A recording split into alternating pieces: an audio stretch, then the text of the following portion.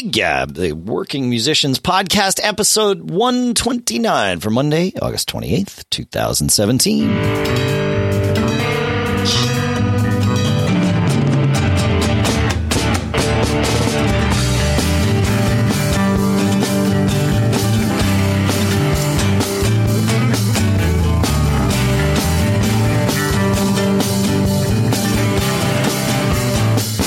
Greetings, folks, and welcome to Gig Gab, the podcast by, for, and about working musicians here in Durham, New Hampshire. I'm Dave Hamilton. Here in Los Gatos, California, it's Paul Kent. How you doing, Mr. Kent? I'm doing pretty good, Dave. How are you doing? I'm good. Yeah. Fun weekend. Had a good gig. Weather has been stellar. It feels like fall has arrived a little early, although I'm sure we'll go back to, the 95-degree weather for a little bit. But we had like a weekend of 70s during the day and down into the 50s at night, which is perfect for an outdoor gig. For me, it's great. Yeah, we just hit another heat wave. We're back up in the hundreds now, so the outdoor gigs are a little brutal. Yeah. So yeah, it's crazy. Yeah, I played Saturday night. Played with Uptown Celebration, the kind of party function band that I joined, and we were actually playing for a wedding, but it was at this place outside. It's a restaurant. They call it Lobster in the Rough, and it is exactly what it sounds like. It's just like a lobster shack on a big plot of land. There's a bar there. There's a stage there, but there's also like picnic tables and bocce courts and stuff. Basically, you walk into this place and it's like a free for all. It's just, like Woodstock revisited, and they have a nice barn where they held the reception for the wedding and stuff. But we got there and found out, we actually sort of sussed this out earlier in the day too.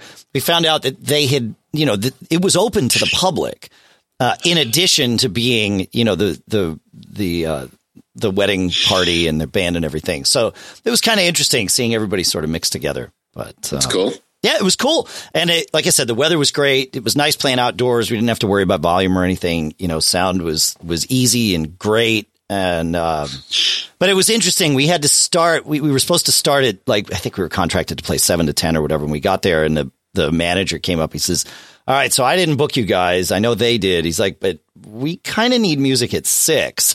We're like, okay, that's fine. The wedding party wasn't even there yet. I guess they were just getting there at 6. We're like, okay, but that's fine. But they're feeding us at 6:30, so we're going to stop and eat because when we got to play again at 7. And the owner or the manager was really cool about it. He's like, no problem. He's like, I appreciate you guys being flexible. He gave us a bunch of drink tickets or whatever, and he made good with us. And so we're like, all right, what are we going to start with? We don't want to burn any of the songs, right? So it's like, okay, we've had a couple of songs sort of in the fringes. And so the first song we played was Born on the Bayou, which was perfect for this kind of place. Like if we were the band hired to play at that place, like that's what it should be. And I'll tell you, man, this place was over in Maine, and my theory was proven true again. We started that tune at 6 p.m., and within, the first 4 bars, there were maybe, like 10 or 12 people up on the dance floor. 100% of them were guys. And it wasn't like there was nothing weird about it. Not that, you know what I'm saying. It was just, they were all really high is what it was. And they just wanted to move.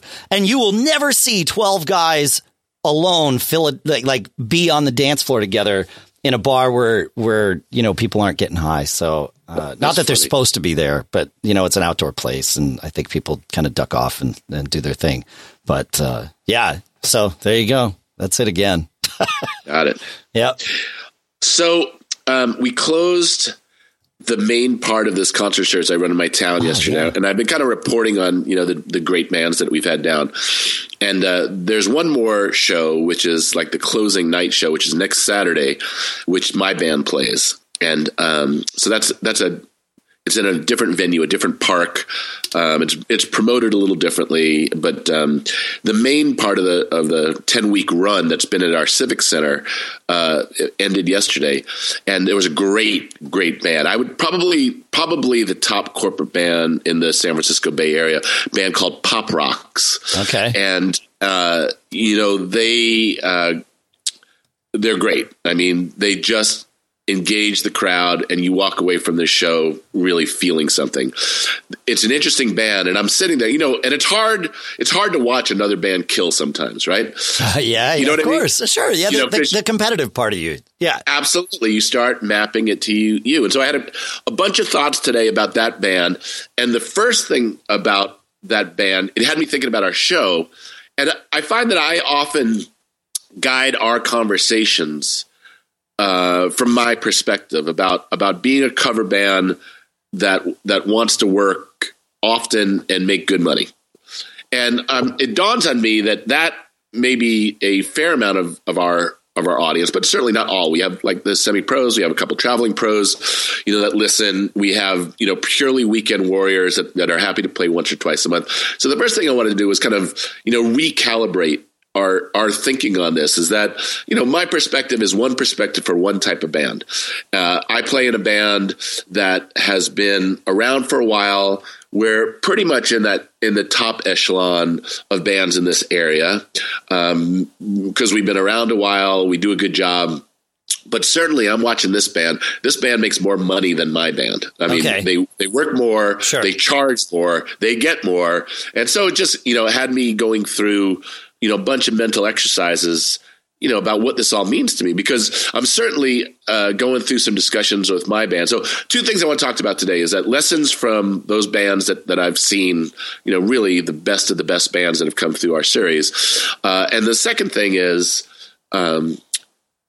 as a band leader, channeling and recognizing that I have to kind of throttle that competitiveness I feel, because I immediately go home and write an email to my band and say, here's what I learned. Yeah, here's something, right? And in my band of 10 guys, there's some guys who are like, you're the leader, whatever you say. There's some guys who have a different opinion. There's some guys who hear different opinions and immediately start calibrating what it's going to mean to them, the strife in their life as the different opinions start getting worked through. Sure. You know what I'm saying? Of course. Yeah, you're right. You apply it and you're like, oh, wait, this is awful. I need to resist. Yeah, of course. Or they're like, all right, we've been here before. I've been in the band meetings. They generally devolve into, creative differences. And that led me to thinking about what is the quote you shared from the Eagles movie by Timothy B. Schmidt? Every band is on the verge of breaking up at all times. Right. And so that was in my mind. So if you follow me, there's like, I do. Oh, yeah. I'm competitive. I want us to make as much money as we can. That's my view. That's yeah. We on another podcast I do called The Small Business Show at businessshow.co. We always talk about, your personal success metrics. And obviously for a business, and a band is a business, especially, it's to greater and lesser degrees, right? Depending on how you organize your band. But, obviously for a business, cash and eventually profits are are a success metric, but they aren't necessarily the most important one to you, right? It might be, look, I started a business so that I could, hit my minimum financial numbers, but then also have flexibility and freedom throughout my life, right? I mean, there's different things that can be success metrics for you. That's true. And this totally the same thing is true of each of the people in your band, not just your band as a whole, but each person could have a different success metric that they're looking to hit. Yeah. Cool. So follow me on this. So you take that arc of, competitive and what I think the band should be, and then, channeling it down to, a band discussion, and then a band discussion, maybe having a couple different arms and legs. And then, so the reason that Timothy B. Schmidt quote is interesting to me is because that's true. Oh yeah. However, you can take your finger off the nuclear button as well. You don't always, it doesn't have to be that way, because starting over again can be really frustrating, right? It can be time consuming, risky, a lot of things if you have a good thing. And I'll give you, the opposite quote to that is Little Steven has a quote that says, if you have a band that works, do everything that you can to protect it because it's such a rare thing. It's the same. It's the other side of the Timothy B. Schmidt coin. That's correct. Right. Yeah. So let me start with just a reflection on what made these bands successful, why they're making some money. And we talk about this in different ways over 129 conversations. So I actually, RCP, repertoire, chops, and performance. So what made these bands, in my mind, my interpretation, my distilling of why these bands get the money that they get and get the work that they get. Again, if that's what your goal is, this will be useful to you. If your goal is to express yourself and, play music that is particularly meaningful to you in a cover band situation, you're creating a different type of opportunity to express and get in fulfillment and enjoyment, which is totally cool. This conversation is more about, what I am distilling down to be a successful formula for a band that wants to make money and work. So sure. RCP, repertoire, 2 hours of pretty much everybody in the audience knew every song and they sang along. Yep. And they had a good time. And, personally, I'll add an aside. The artistry can come from doing interesting things to those songs. These songs are so good. Sure. We talked about that last week, right? Yeah, exactly. Yep. You find your way to put your personal stamp on them. People have done horrible things to Honky Tonk Woman for years, right? Right. But it still pretty much goes over wherever you do it. You don't have to do horrible things. You can do great things. Yeah. There's signature licks, and we've talked about that. Yeah. Right. In essence, there is room for those songs that become so ingrained in people's hearts and minds. As long as you get the important parts right, you probably can find some artistic expression within that framework, within that box, which is an opportunity I think is important. So repertoire, songs that people want, songs that the mass of people want. Yep. I'm having a conversation with another musician. He's like, we played the song and a person came up to me and said, I hadn't heard that song in a long time. That you really brought that back for me. That's why I do this. And I was like, if you reached one person, and you didn't reach 100 people or 1,000 people, is that, one person isn't a great, demographic. It's not your success metric. It might be somebody else's. Truth. I got to keep reminding myself that. Right. Truth. And there's nothing wrong with that as long as really it's being honest with yourself. And sometimes it takes a little reflection. Like you might be hearing this and say, what is I haven't written it down. I don't know what that is. And it is worth taking a minute and just saying, okay, why do I do this? Like, what are the important things to me? Okay, got it. And then it's sort of easier to make some of those decisions. Like, should we do this funny thing and make Honky Tonk Woman into a reggae tune in 3/4 time? Like, probably not if he wants what you want, but if not, then maybe that's perfect. Who knows? Yeah. And I appreciate you bringing it up that way. Yeah. I'm giving my distillation of a successful formula for cover bands that want to work and get paid. Yeah. All right. So that we're going there. So repertoire. Yeah. And again, these bands covered genres. They did great with current music. They brought out the right classic rock music. They had the go-to, funk and soul stuff. Sure. And but songs by heart would be the common theme for these types of things. So repertoire. So that's the R. C is for chops. You got to be able to play. So it doesn't need much just drilling down on. You got to be able to play. I mean, if you're sloppy. Go ahead. Finish what you're saying, and then I've got something to say. Go ahead. If you're sloppy, if you're if you're out of tune, if you don't play together, if there's no space, there's all the things that go with chops, you have to be able to play. Again, if you want to command top dollar, if you want to have fun and you're with other guys who are cool with having fun, and this is relative to our conversation last week about making mistakes, what is your expectation as a band? Do you have tolerance for the guy who's the least talented in your group? Is he at least playing in his box and not getting in the way of other people doing their thing? That would be another way.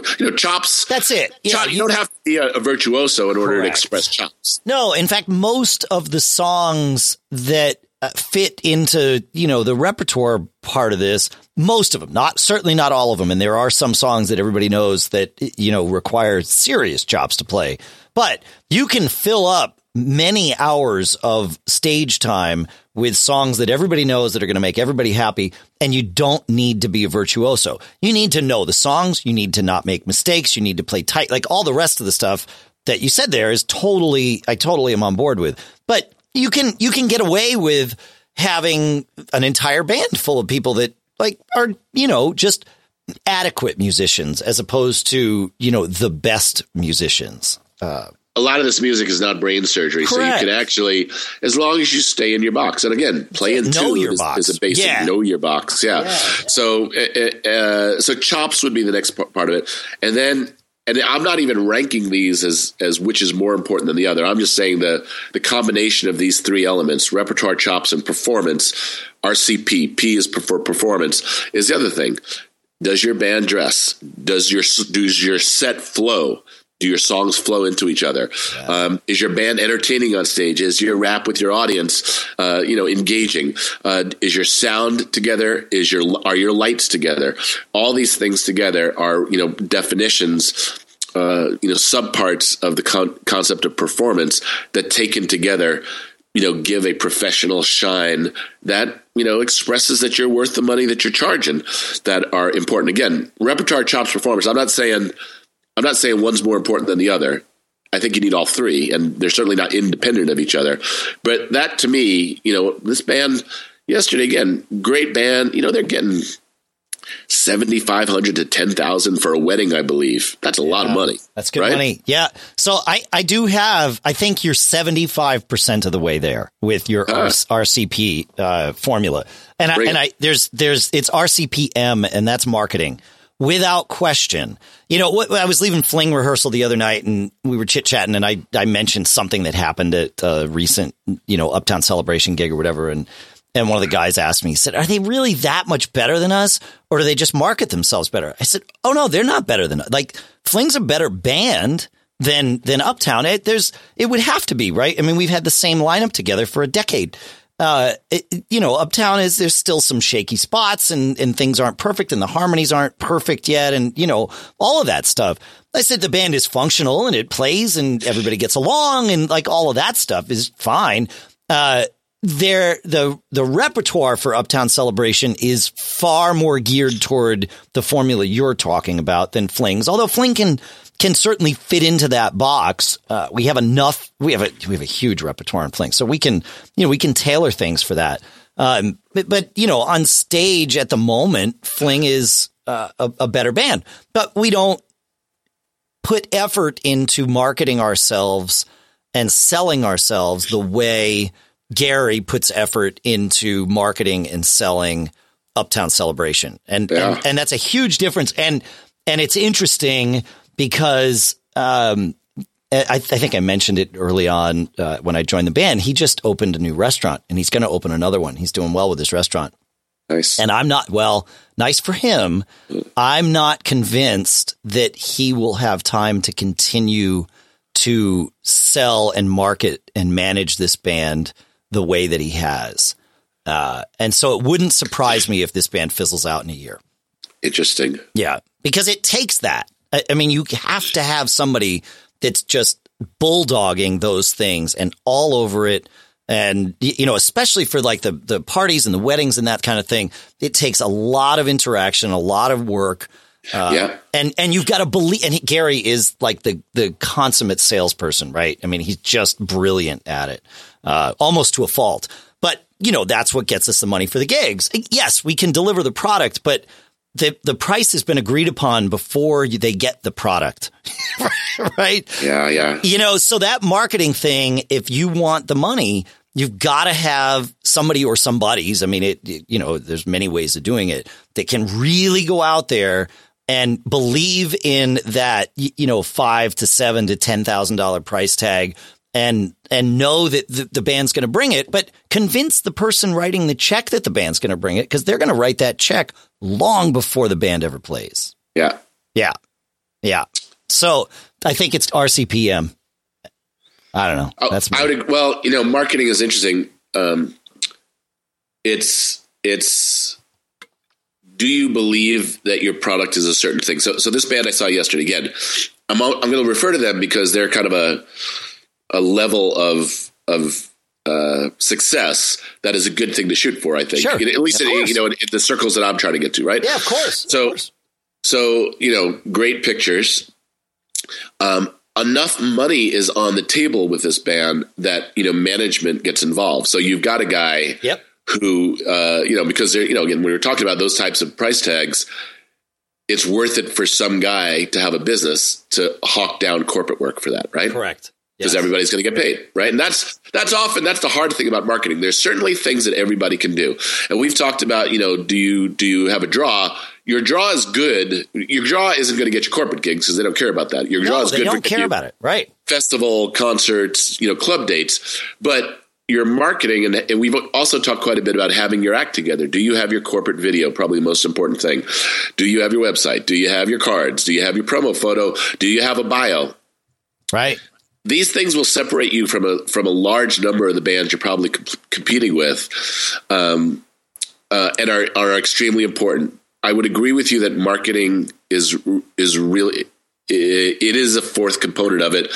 The diligence of it and a plan against your goals. Are you going to go knock on the doors of all the big companies in the area? Yep. Are you going to, because that's a different thing than your club date. Your club date gets you exposure, and I guess you could kind of turn that angle a little bit. And your club dates are in a sense, you're always marketing. Everything you do is a demo of you don't ever know who's in the audience, right? Yeah. But I would agree with you that the ability to professionally approach organizations separates a lot of bands. A, the willingness to do it. B, the finesse in doing it. Are two different skill sets that need to be considered in the whole thing. So now let me just draw a little bit of an arc here. So RCPM, I'm good with that. So now I take that and I bring it to my group. And the discussion in my group is like, guys, I really want to have us working, more. And I think we've done so many good things. We're in a good place. We always talk about every year taking it to the next level. So here's what we learned. And this leads to a discussion. And I am able to get far enough away from the discussion to understand when you have a discussion with your band, almost by definition, you're opening up a Pandora's box to creative communication. Anytime you even suggest that change could happen, if an inference is there, certainly if change is actually happening, the whole thing. And we've talked about that. I've been very careful to not be the agent of change in Uptown, right? Well, remember, I'm a leader and you're a sideman. There's two different perspectives to it, right? Yeah. So, and that's obviously, I know you know this, but I'm not encouraging either role. I'm just saying, we've talked about strong leadership. What is the vibe of your band? What, how do you communicate within your band?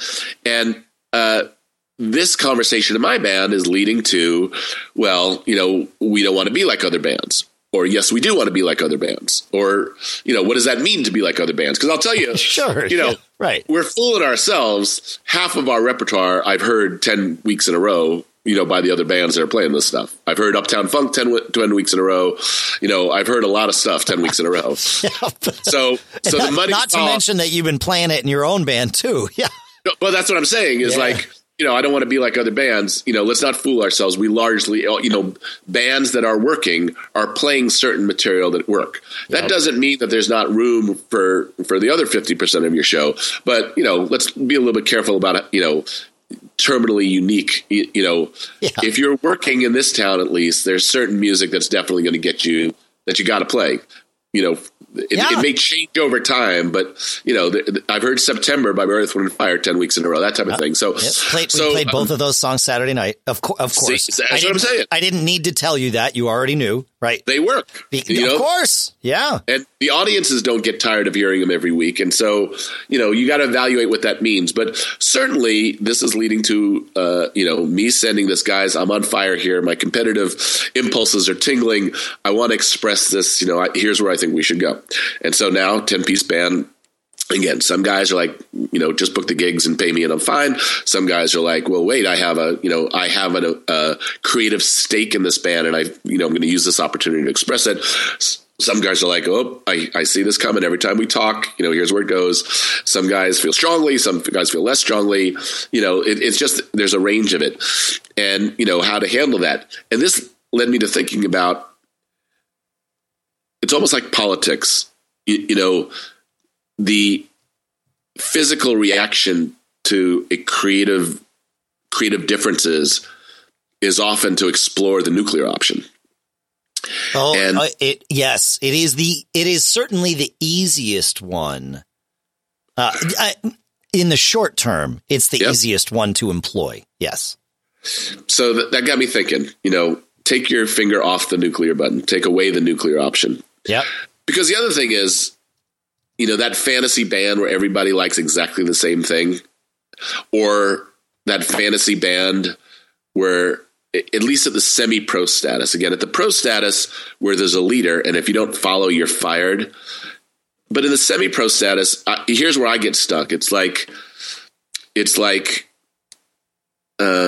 the hassle of starting over again, with a new band member, weighed against the insistence of making my vision be the other guy's vision. Right. You know what I'm saying? Like, I think I can play that card and pull that card, but it'll have ramifications, at least in my style. Sure. I talked about my buddy Frank, who ran a band for 48 years that just recently retired. He was much more heavy-handed about it, much more specific about it. Like we need a leader, and you guys are going to benefit from a strong leader because we're not going to have these conversations. And I believe that those were largely off the table, and that's a management style. My way or the highway, but I'll be nice about it. Yeah. Benevolent dictatorship type of thing. Benevolent dictator. Yeah. And totally. This is all, the cue to the leaders listening here is, it's all about effectively communicating your expectations and your style, and sticking to it is the other thing. In my mind, I changed my style a while ago and adapted a more, everybody, I want to hear how you feel about this. And then once you kind of like give one guy's opinion more weight or another guy's opinion more weight, then sooner or later, the third guy's going to go, well, when does my opinion get more weight? And you have to deal with that, on an ongoing basis. But my point is, take your finger off the nuclear button and understand that, that magic band. Now, you may not be able to do this. There may be a point of no return where you just can't deal with it anymore. But I think that one of the ways bands stay together is, part of being a leader is being willing to take a back seat sometimes, understanding where your lines are. Like you said, what are your goals? There's also where are your lines. What's good for the band, right? Yeah. I have half my band makes their money from gigs, or makes part of their living from gigs. Half my band. Right. Yeah, right. And that's a responsibility. Uh-oh. Did I lose you? No, I'm here. Good. Okay, good. Coughing, 1 sec. Oh, no problem. Yeah. Well, I mean, it is like, as a leader, that's, you're now running a business that is responsible for either those people or those people and their families. Like, that's a big deal. It's tough for the other 4 people in your band because their everyone's actions in the band impact everyone else. Right. And my point to all this is your instinct, or at least my instinct, is to consider blowing things up every once in a while. Sure. And you have to talk yourself off the ledge, because if you have something that's worth fighting for, you fight for it. And you got to also understand that hurt feelings, sometimes knows no. And, hurt feelings, unfortunately that's going to happen from time. It happens all the time. I think my general approach is to kind of try and please people in my band, make them feel engaged and that type of thing at the expense of what I want sometimes. And then I get a little bit of resentment, and then I have to kind of like overreact to that, or I don't have to, but I tend to. And it's just kind of like understanding the playing field, that you're dealing with in these types of things. So, what kind of a leader are you? How well have you communicated that? So you're not just, coming off as like a ranting guy who's changing strategy every 3 weeks when he sees another band. These are the types of things that I think about a lot in terms of how to communicate successfully, get what I want and feel, satisfied, be fair, and be a decent guy leading a band. Cause I get the benefit of guys who like playing in this band and, have emotionally bought in, but everybody doesn't get everything that they want all the time. Bands are an exercise in compromise. Oh, it's I feel like it's the biggest outward collaboration that I've ever experienced. Yeah. Yeah. Yeah. So, because you're relying on each other. I mean, you have unless you've got, 4 people playing every instrument and you've got an orchestra instead of a band. Yeah. You have to rely on each other. Well, the other aspect of this is like this band that I saw yesterday. These are pros, and there's a lot of money on the table. And I'm sure the guy who owns or operates the band, if it's not working out, you'll replace the guy because there's enough money that you can go hire, from a pretty decent pool. You're not getting necessarily love, but again, remember, pros are pros on stage as well. They're not only pros in chops. They show up and give a good performance and, that type of thing. If that's what you set the requirements of. Sure, of course. So it is a little bit of a different thing. I would consider our band semi-pro. Yep. Yeah. Pro bands, there's a lot, people are drawing their primary income from this. There's different moving levers as to, what it takes to stay in a band like that. And again, I would, that's the other thing, putting food on your family's table. There will be musicians that will cut off their nose to spite their face and a need to feel that their creativity is being heard and allowed to be expressed. That's one type of professional musician, but there's certainly other types of professional musicians who are like, show me where to play, where to plug in, and I'll do what you say, and then you pay me, and that's the basis of our relationship. Yep. And understanding the difference between the two and setting the parameters for when you're going to work with the difference between the two is also, an important thing. You might get something special out of the guy who goes to all lengths to defend his creativity. There might be something there. Oh, absolutely. Yeah. Yeah, because what can happen when you've got a stage full of hired guns is only the most, the very most professional of those are going to not only get on stage and play their parts just like they're supposed to, but act like you're all a friendly family on stage, right? I mean, that Pop Rocks did that. Pop Rocks, okay. The girl, there was 2 just singers. The girl was like a finalist on American Idol, and that level of crazy great chops. Sure, yeah. But they look like a band to me. I mean, that's the thing is you got to be able to sell that, and especially if you're the newest person in the band or a sub. No one should know that you're a sub. It right. should look like you're a family and you're having fun on stage, and that's just how it goes. Yeah, that's it. That's not easy. I mean, I say it. It's easy to say. It's really hard. Really hard because you're probably sweating through, making sure you got all the parts right. And you got to look relaxed and hey, I'm happy to be on stage with everybody here again, even if it's the first time. That's right. Yep. Makes it fun, though. It makes it interesting. That's for sure. Yeah. So anyway, it's been 10 weeks of real good learning. I mean, like I said, I can say pretty confidently these have been 10 of the best long-running, professionally run, great chops, great marketing, bands that deliver the goods. In my mind, it's interesting to watch how they kind of rank amongst themselves, and where my band ranks amongst them is another interesting thing. I learned a lot. It turns into a conversation of band management, which is also its own kind of unique and interesting thing. I think that the formula that we put out, RCPM, that's a gold formula, right? If you embrace that and really die. If that's your goal. Yeah, of course. Yeah. Oh, no, that's the formula. There is, I guess there's another one, but this is the most explicitly shortest path. I think so. Yeah. Now, here's my question for you, though. So you've done this 10-week concert series. It sounds like you basically had the same songs on stage week after week with different takes on them.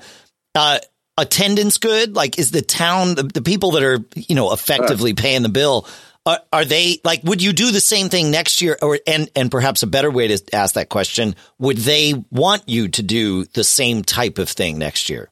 Yeah, I think so. I mean, the attendance has been great. I mean, people really love this concert series. It got voted in the local paper as, the top concert series in the area. And people really like it. There's some subtleties in there about styles of music that people had more of a preference towards. Sure. But in general, we're pulling from a pool of great. We're not hoping that some band will have a good day or, there's not a lot of mystery in this, and that, you're going with pretty much tried and true performers. And some, like I said, now it's like an all-star team.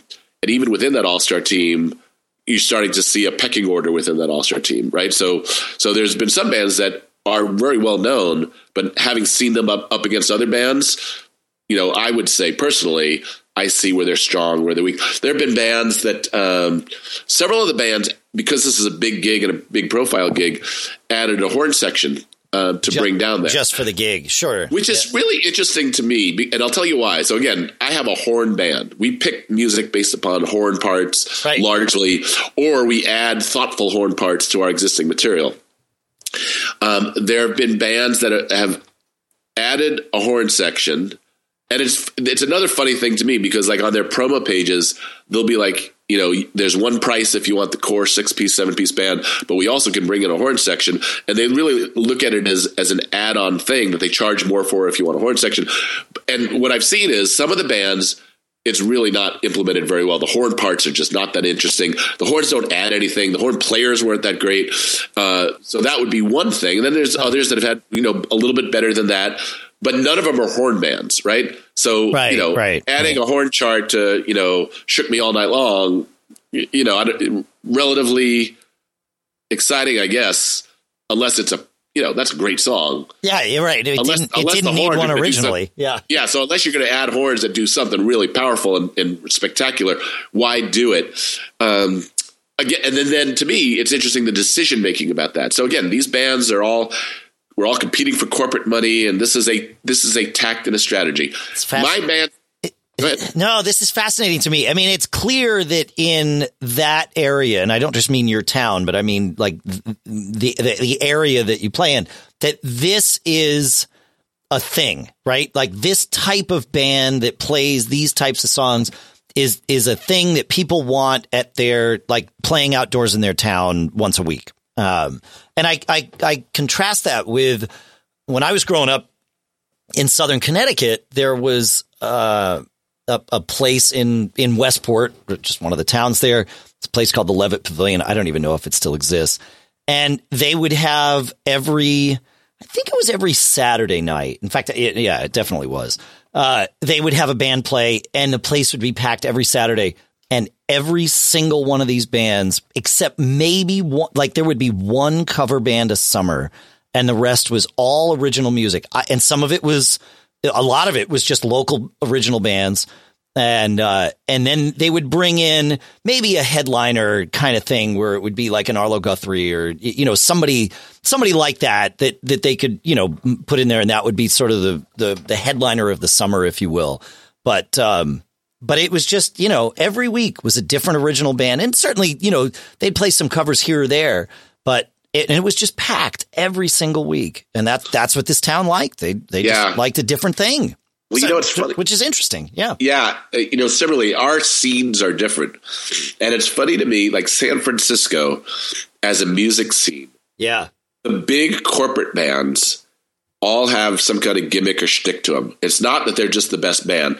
I told you there's this one band, Mustache Harbor, where all the guys wear yacht caps, yacht rock, and fake mustaches, and they play soft rock. That's their thing. Pop Rocks yesterday, again, they all wear glitter sequin suits, and that's their thing. Real high energy, but the dress part of it is very showy. The band called the Cheese Balls, again change costumes and that type of stuff. It's interesting to me that's what works in our market. I don't think that's everywhere. I think it's different. Yeah. And I just wanted to acknowledge that for people that, wherever you are, like you got to learn your scene and figure out what works there. And I have no doubt that like the fact that original music was so prioritized in the scene where I was growing up, it wasn't everybody had a band that was doing originals. It was just that's how it was. And there's a lot of that here in New Hampshire, too. Portsmouth, especially. There's not a lot of clubs that have cover bands. It's interesting. Yeah. It's just it's just a different, different demographic or priorities of maybe the same demographic. I don't know. I'd love for listeners to kind of share what their scene is like. Is there a vibrant cover scene? Yeah. Is there a vibrant original scene? Is the expectation that you can do both? That's interesting because, like I said, San Jose, my general area has got an okay bar scene, great thriving festival and concert series scene, and a very changing corporate work, and I suppose a changing wedding market. A lot more DJ work. Young workforces here that like different music, and so our scene in San Jose is one way. Again, the scene in San Francisco, there's a couple of very good creative bookers up there who create events that support live music that are pretty cool. But like I said, there's a lot of flash to the presentation of the successful bands up there. It's not just about being a great band and having a great high energy show. Oh, speaking of which, before we go today, I have to tell you, man, I had one great and one horrible experience going to see music last week. On Tuesday night, I went and saw possibly the best live act I've seen, Trombone Shorty. Holy freaking cow. Really? I mean, energy from downbeat to encore. I mean, awesome music, great chops. Again, no flash of the dress. Kind of all based in kind of the meters, but more edge to it. New Orleans funk type stuff. Based around his trumpet playing and trombone playing. He has a great voice too. But the show was absolutely fantastic. They actually opened for St. Paul and the Broken Bones, which was a very good band. And kudos to those guys, because Shorty came out and just owned the stage. And then, how do you follow that? St. Paul and the Broken Bones put on a very solid, good show. The guy's voice is spectacular, but it's a different vibe from an energy. And I wonder if it's more like a co-headlining tour where they might be trading off. That's possible. Oh, but, sure. Yeah. But Shorty was unfreaking believable. We had the best time. Yeah. Then, Wednesday night, drove 2 hours in traffic to go see Tom Petty. Got to the venue. All tickets were will call. 5:15, we pick up our tickets, get in line. 5:30, they put a sign on the door. He has laryngitis and they're canceling the show, postponing the show. So I don't know why that decision couldn't have been made earlier in the day. There's got to be a story to it, because it's a hell of a lot of people basically postponing the show at the time the doors were supposed to open. Dude, don't say that, because after I finish this show, I actually have one work meeting after we finish recording here, and then I'm driving with the family 2 hours to go see Green Day tonight. And I really don't want to get all the way down to Great Woods and see that on the door. That sucks, man. I'm sorry to hear that. Oh. Yeah. So anyway, it's rescheduled for tonight. So we're going back. Oh, there you go. Okay. All right, cool. So you're doing the same thing as me. You're driving 2 hours to go see a show. That's cool. Yep. Yeah. Yeah, you're driving 2 hours and probably, 100 miles? Yeah. I'm driving 2 hours and probably about 60 miles. Oh, no. It is about 100 miles. The problem is it could easily be a 3-hour ride. It has been, because it's, this place is on the other side of Boston from me, and Boston traffic is just awful. Yeah, so, there's no way around it. Well, you can go around, and we will, but we're not going that far around. I mean, we're not going to New York State and coming back. So, yeah. Anyway, I hope we both make it on time, and I hope the performers hit the stage. That's the goal, man. Because, that's sort of the thing that we talk about here, is always be performing, and that goes for the pros, too. Thanks for listening, folks. Good one, Dave. Yeah, good one, man. Feedback at giggabpodcast.com. Tell us what your scene is like. We'd love to hear from you.